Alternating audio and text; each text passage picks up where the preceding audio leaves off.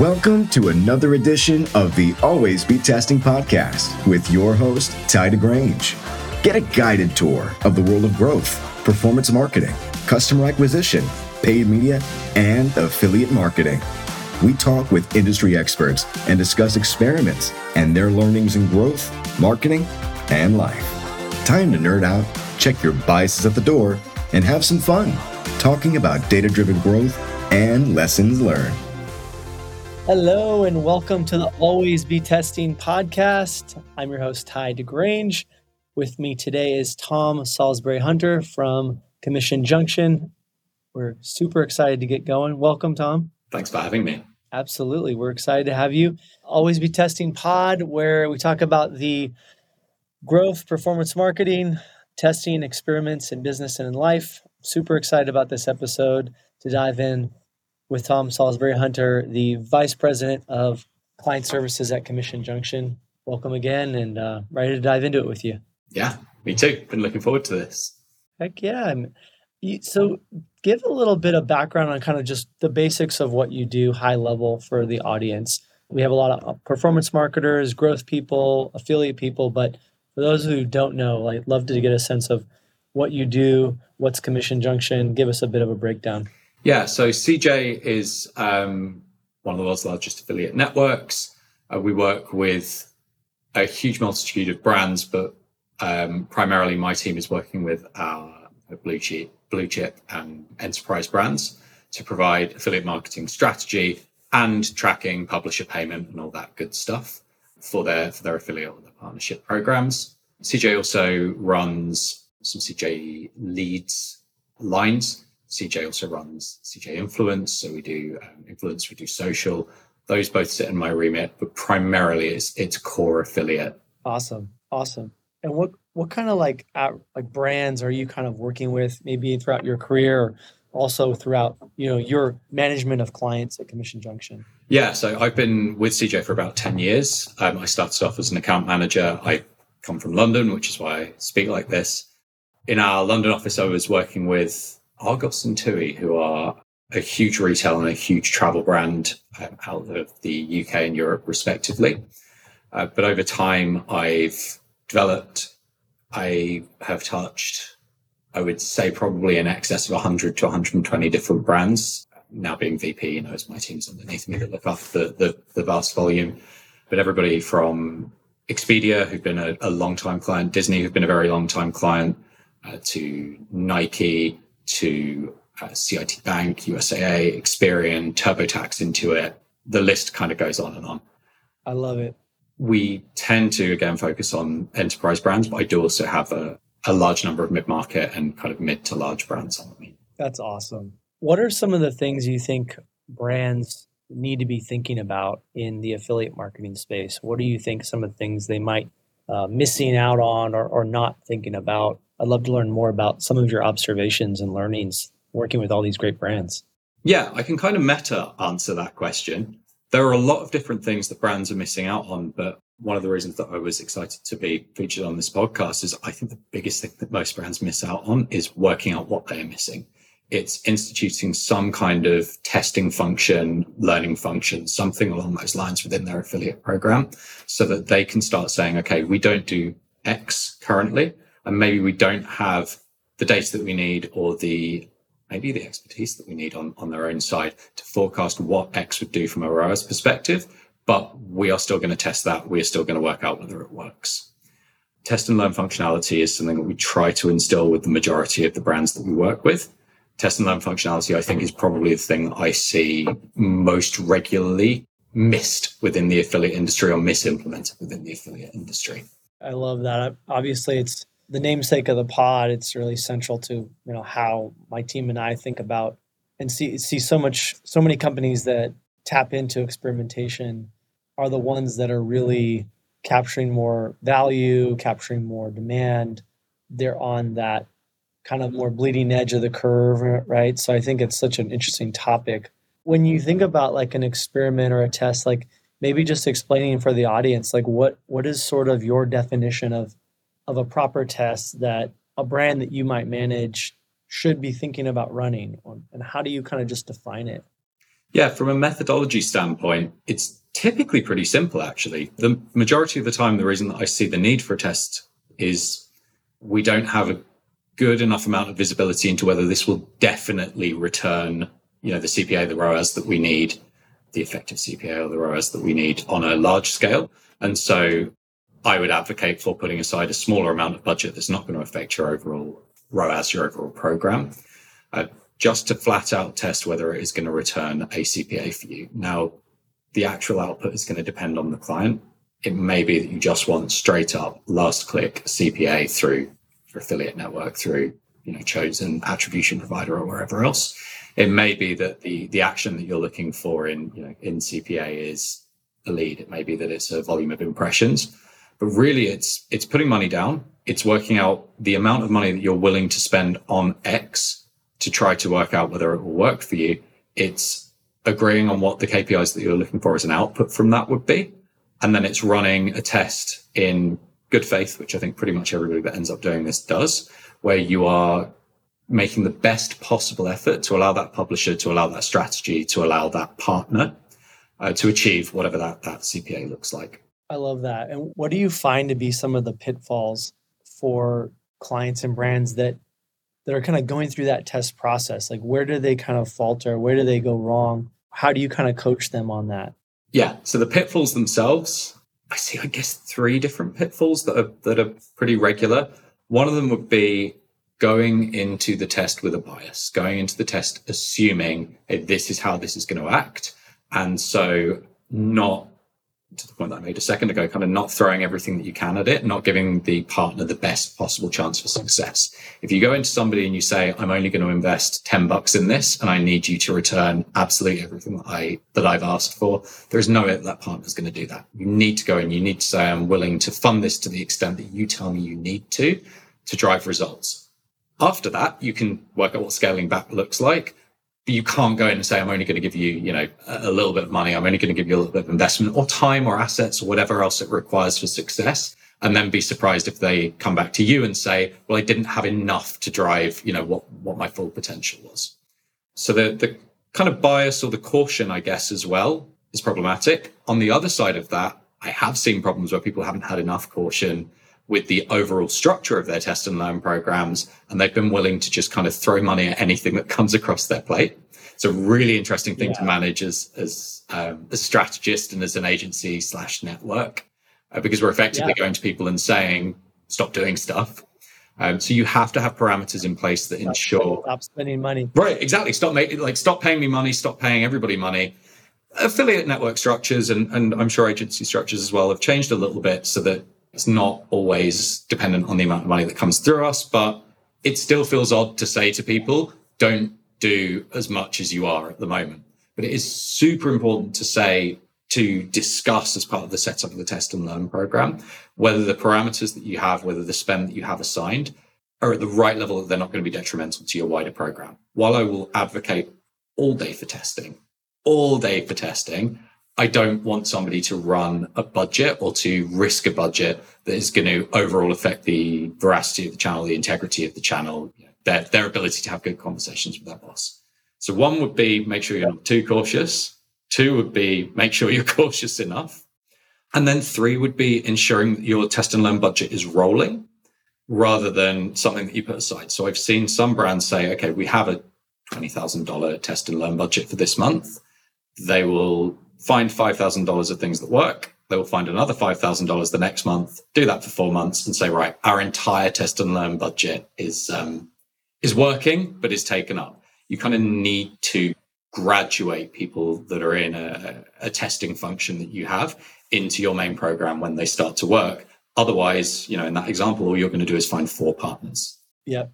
And so without naming a brand, what's kind of the best structured tests you've seen, or what's a textbook example where, man, this brand really set it up well, they had the right expectations going in, kind of played it perfectly? What would be an example in your mind without saying the brand's name? Would love to hear kind of what happened, what was the result? Yeah, so about 9 months ago now, actually, because it was just before Q4. Don't test in Q4, folks. Or at least don't make big bets in Q4. Fair. about 9 months ago, we had a brand that put aside a pretty significant budget in kind of objective terms. There were bigger brands that were able to afford it to test a completely new publisher model. It was something that they and their competitors had not really made any headway into. The conversations around the misalignment of the potential for that publisher vertical and the achievement of that client and their competitors was rife. We had an enormous conversation about, how can this be a 6, 7, 8 figure potential publisher, and yet we are only making X amount of money. And the publisher came to us and said, look, the reason for it is there is effectively a startup cost to this. It's not an integration cost. It is, you need to be spending X amount of money in order to engage with our audience. The temptation at the beginning of that conversation for that brand, and actually for a couple of their competitors that I happen to know about, was to say, okay, we will put aside this significant budget. We will give this to you. We are going to dictate to you exactly how you should spend it.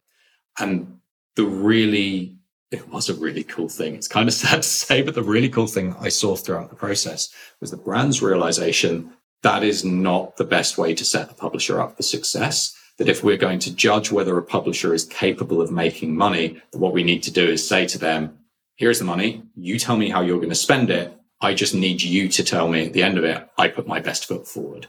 Can't be any conversation at the end where you say you hampered us, you changed how we would have liked to have worked. We have to know what you can do if the gloves come off. Obviously, there have to be branding restrictions. Obviously, there have to be, fraud and compliance and everything else restrictions. And there's zero question about that. But really, the control was handed over. It was, here is the amount of money that we have. Give me the most amount of money back within, these few parameters that we have. And it was a wild success. I believe that brand is now something like 6% of their total program. That publisher is now about 6% of their total program. It did grow. What type of publisher? It sounds like there was a lot of conversation around like controversy, for lack of a better term, about partnering with this affiliate, this partner. Can you share more about like the type of partner it was, or like maybe some of the why behind that analysis going into the test? Yeah, I don't want to name exactly what kind of partner it is because it's going to betray the exact partner. There are very few people in the space, but it was a really emerging publisher model to the extent that there are probably only 2 or 3 publishers that are in that space. The reason for the hesitation, I think, is really the reason that we need testing line budgets within the affiliate industry at large. It was that there was zero data. There was zero data to forecast a CPA from. There was a lot of data that indicated that there was audience alignment. There was a hell of a lot of data that indicated that there was not much actual customer overlap.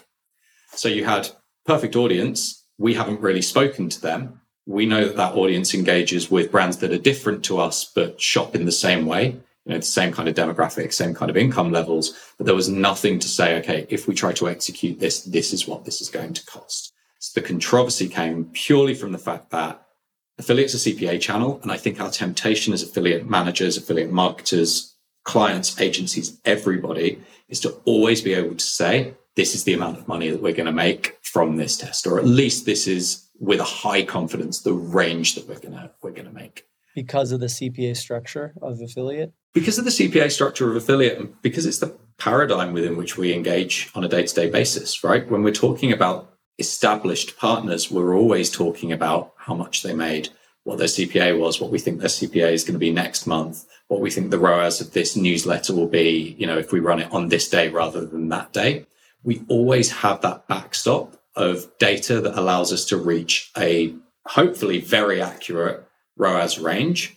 And when we lack that data, I think the affiliate channel is kind of unique in that it causes caution, because nobody wants to put money, understandably, nobody wants to put money up front for a risk when, there are 20 other conversations in the wings about publishers that we're already established with, how you could spend that money with some kind of guaranteed range. Well, interesting concepts. What I'm hearing you saying is like brands need to come into affiliate marketing with a very test and learn mentality, right? Brands need to come into affiliate marketing with a kind of check their biases at the door as much as they can recognize them, right?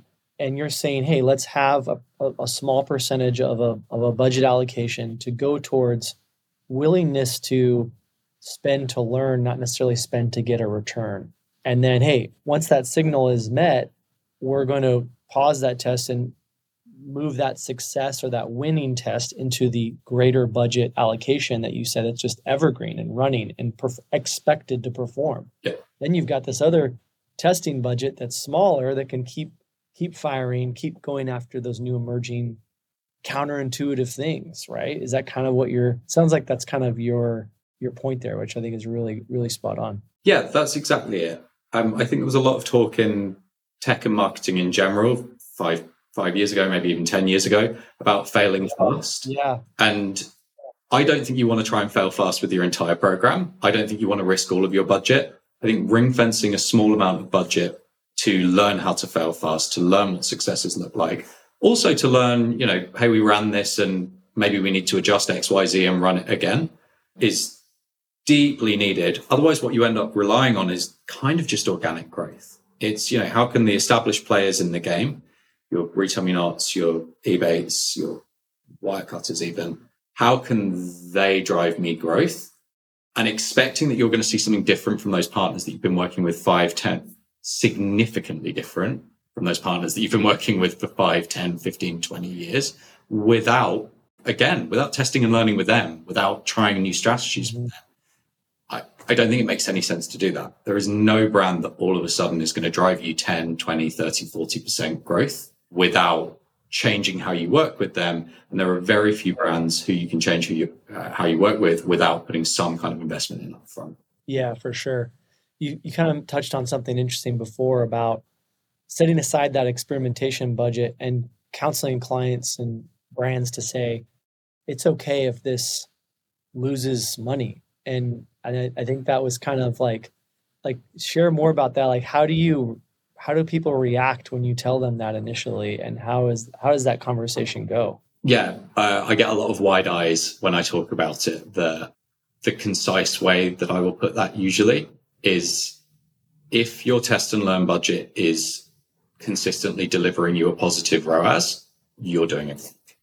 Fundamentally, that will mean, or you're psychic. And if you're psychic, great, I want to work with you. But if your test and learn budget is consistently ROAS positive, or at least meeting your program ROAS targets, it probably means that you're not taking enough risks, and that should have been spend that just sat within your evergreen program.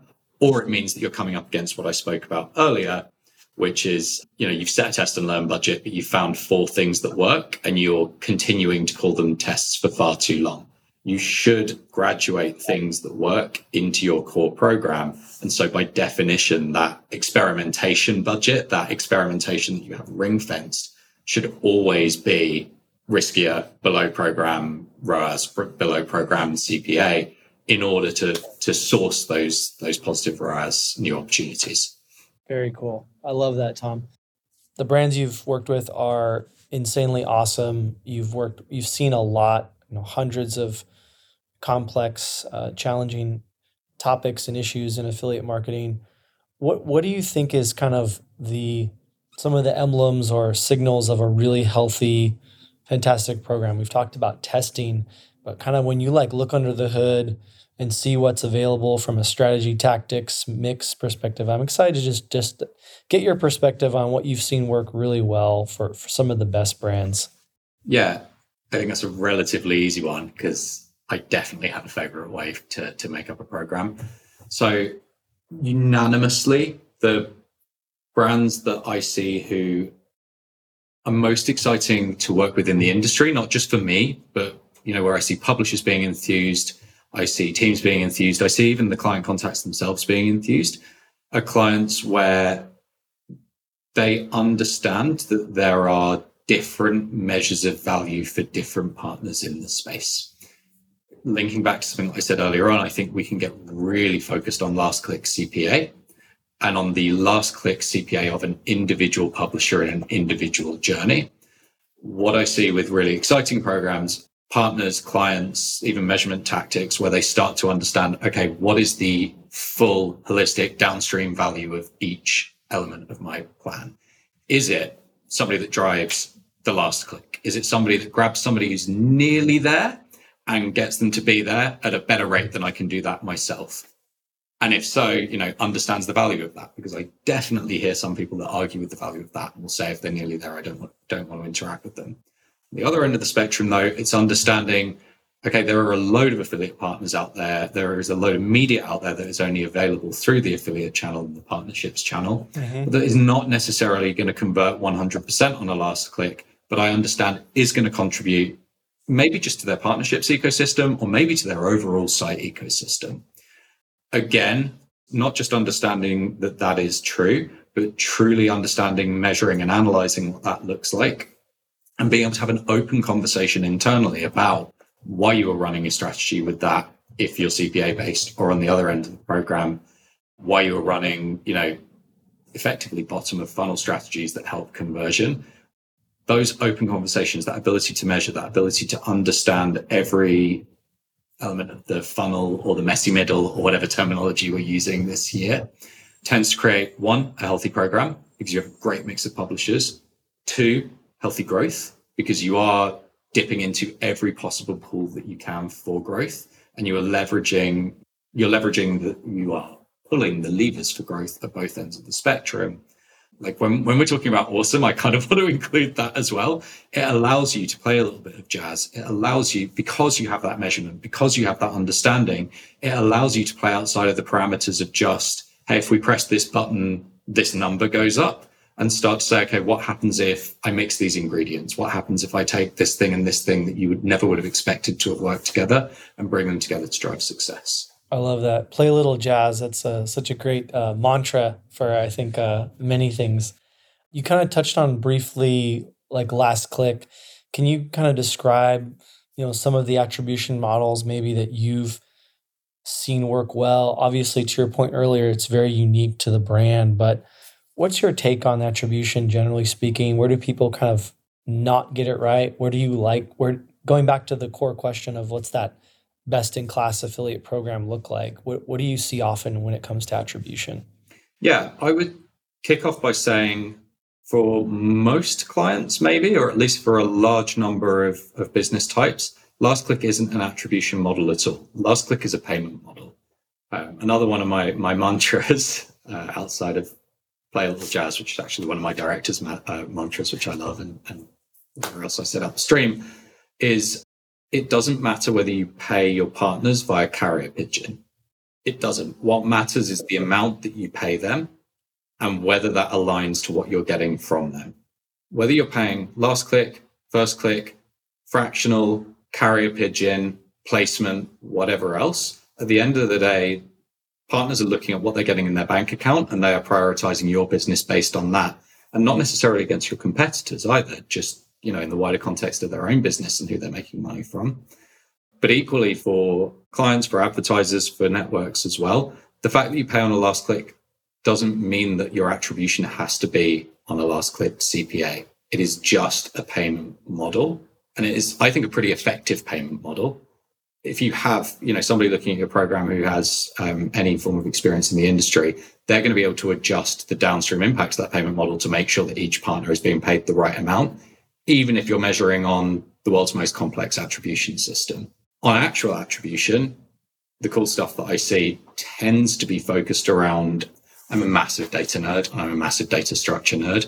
And it tends to be focused around maybe some game theory attribution. I see some great stuff with econometrics and MMM models that take that into account. It tends to ask questions about lifetime value, or at least long-term value, rather than, this individual initial transaction, which I think can be a really myopic view of customers. I run a load of brands who effectively do their customer acquisition through the channel because they're a subscription brand, and then they get a long-term value. And I think every retailer, every travel brand, every finance brand, especially finance brands, could do really well looking at things in that way. In what way? Can you elaborate on that more? Yeah, starting to think, okay, I'm going to make $10 on this person right now, and they might cost me $5 to acquire. But I know that this is the kind of customer that is going to engage with my brand for the next 5 years, 10 years, 20 years. And accepting that that is a very different type of customer to the other type of customer that legitimately does come in through the affiliate channel, which is, the kind of person that comes in once and then never buys again. That latter form, those are the kind of customers that you want to say, right, is my immediate ROAS on this one sale profitable? If it's not, it makes zero sense to make this sale. But if you're bringing in a customer with a slightly higher cost to entry that is going to continue to buy from you, maybe from within the affiliate channel, maybe from within the partner ecosystem, or maybe, direct in the future, I see a load of value in attribution models or measurement models that take that into consideration and allow you to chase down the things that are the best for your business long term. Yeah. Okay. Hot topic. Is affiliate marketing a channel? No. Yes. What's your view? What do you think? I like that you're answering it that way. I probably won't stop calling it a channel because people are they want an easy way to mentally conceptualize it vis-a-vis paid search, paid social, organic. And I think that because it can touch all of those things and involves all of those things, it shouldn't be, it's not technically a channel. It sounds like you're in agreement with that. Yeah, I'm in full agreement. Shall I just leave it at no and we can move on? No. I have... I want to debate. I'm about to go on the record being super praiseful of my mentor and our head of strategy. And if anybody knows me that's listening, they're going to know that I'm pretty British and dry, and I don't often go all out and say, yeah, I'm behind the company line on this. But my mentor, certainly since I moved to the US, Summer Arias, is our head of strategy for CJ now. And I think she's absolutely nailed it with the description of what affiliate is. She calls it the channel of channels, and you'll probably see in any CJ marketing that we've done over the past few months and something that we're doing going forwards, that the channel of channels or the channel for channels is featured within that. And what she means by that is it is a structure. Affiliate is a structure which tends to be focused around a performance marketing payout structure, but really it spans all of your channels. And that's not just to say, affiliate can do paid search or affiliate can do display. It can. It absolutely can. But the reason I said channel of channels, the reason that she says channel of channels or channel for channels is it enables those channels to amplify their own success. If you have a great affiliate program, you are able to use that to amplify the results from your paid search channel, to extend the results from your paid search channel, and extend the reach of it. The same for display, the same for social and influencer. Very, very, very much with social and influencer. It gives you the ability to reach a much wider set of keywords in paid search because you can do that on a guaranteed CPA, a much wider audience of influencers because you don't need to get a one-on-one agreement in place with them in your social channels and have a payment system up front. You can say, look, this is the CPA structure. This is what we want you to talk about. Really, when you think about even your site amplification, your site conversion, really, when you think about any part of your business, there is a partner within the affiliate space that can help to work with them to amplify their own results or replicate their results. Love it. Good segue. What are some emerging affiliate partners that you're super excited about? I am all in on a few different publisher models from a philosophical standpoint I'm seeing coming out at the moment. I have no idea whether these are going to be, the biggest publisher models in the world or whether they're not. And if I did, I'd be making a lot of money off of that ability to predict. But interestingly, as I was thinking about this podcast, these were the people that I was thinking about when I was considering how beneficial test and learn budgets and experimentation budgets are in establishing. So a few different models that I really like at the moment, or a few different emerging models that I really like at the moment. Extended video media or connected TV. I'm starting to see a couple of brands within the affiliate space who are able to kind of do what I was just describing with paid search, where they say, look, we understand that you have your own assets. We understand that you have your own channel. We understand that you're not covering every possible customer that you can because you have to do some risk management. So let us take those assets, or maybe even let us work with you to create assets so that we can cover those gaps on the CPA. Love that. Bullish on connected TV as well. So exciting because it's worked so well for brands that I've seen do it, take the proper precautions, but execute it within paid search. And I've seen it to some extent with retargeting as well, although that's a little bit less in vogue. I'm also seeing some really interesting stuff happening with browser extensions. I know people can get cagey at that term, but one, I don't think they should be. When we're talking about testing, I think it's super important to test your hypotheses. We can talk about this later on, but I have some interesting data on existing browser extensions. But what I'm seeing is happening with browser extensions at the moment is we're getting these emerging partners who recognize that the benefit of a browser extension is really to increase consumer convenience or to serve an immediate consumer need. And they're starting to ask the question, okay, what consumer needs exist outside of coupons, price comparison, cashback, which really tends to be the browser extension kind of mantra right now. So we can name check these publishers. There's an extension called Benny that I'm a huge fan of the publisher model for. And what they do is they help customers discover pre-loved, secondhand, refurbished items. It's particularly focused within the fashion space, at least for now, as they're browsing a client site. So I know that they're working with Patagonia at the moment, which is wearing a Patagonia vest. So, you're looking at this Patagonia vest. Repping the brand. And they flag up, hey, Patagonia have their own pre-loved program. You could buy this pre-loved for X amount of money. And that engagement in circular economy, but also that engagement in recognizing that some consumers have needs to save money, but that need doesn't always need to be in the form of a straight up discount on a product, I think is awesome. Absolutely. Very cool. Very interesting stuff. All right. You're from the UK, came over when? 2017, 2018? 2018, I think. Okay. What's better, football or rugby?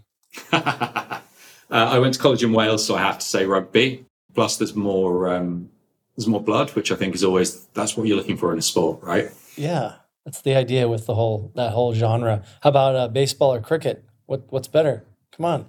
Ooh. If you'd asked me before I went to an NBA baseball game, I would have said, sorry, NBA. Okay, that's my British. I would have said cricket. I've seen 4 baseball games in my life and I've loved every one of them. And I've seen 5 cricket games live in my life and I've hated every minute of those experiences. Maybe we need to cut that bit out. So I think baseball might be winning me over. It might be the best. That's the most insightful. Hey, a little something for the British audience, a little something for the American audience. Everybody's happy. You nailed it. We talked about emerging partners. We talked about testing, talking about best-in-class programs. You have a little sneak peek of what's coming behind the curtain. You're working on some really interesting data around, how incremental are some of these browser extensions and plugins. So, Tom, I'm super excited about all the stuff you're thinking about around browser extensions, toolbars, coming from that place of testing, learning, objectivity. There's obviously a lot of controversy and people kind of rile at the thought of them. How are you thinking about them? How are you approaching it? What are some of the learnings that you're working on that topic?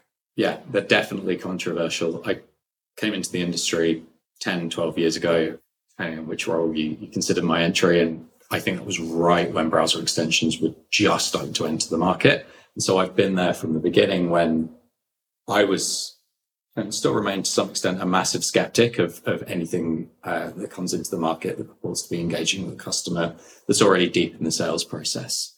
And for at least 7 years, I've been having head-on conversations with clients about how we test that, about how we measure that. I spoke earlier on about kind of overcoming biases, and I have been challenging clients to test their biases, to test their theories about browser extensions. I hear a lot of people using a common sense standpoint where they'll say this person was already on my site and so they're going to buy anyway. And I've been desperate to test that over time. I legitimately think we've just hit on a methodology that allows us to do that. So this isn't public yet, but we can talk about some preliminary results on the podcast. We identified a tech partnership with somebody who sits on a large number of client sites. We have, I think, about 70 million journeys that we've looked at, who can see when a browser extension fires. They can see if somebody has a browser extension installed, and they can determine the difference in behavior between people who have an extension installed and did not see a message and people who have an extension installed and did see a message. We might need to cut this bit out. I'll follow up on this afterwards. But that is while also determining whether that message was proactive or reactive. So they're able to say, look, this person would not have received a browser extension message unless the extension chose to fire. And when we look at that en masse, when we look at that across 70 million journeys, we see a significant uplift in revenue per session from customers who received a message from a browser extension versus those that didn't. So interesting. Yeah, when we're saying, I think this person was on my site, so they were going to buy anyway, my knee-jerk response to that was always, site conversion rates are about 3 to 4% on a great day, so 96% of them weren't going to convert anyway. And what we're seeing from this data is that extensions, is that people that interact with your customers who are already deep in journey are able to significantly uplift revenue for the customers that they interact with.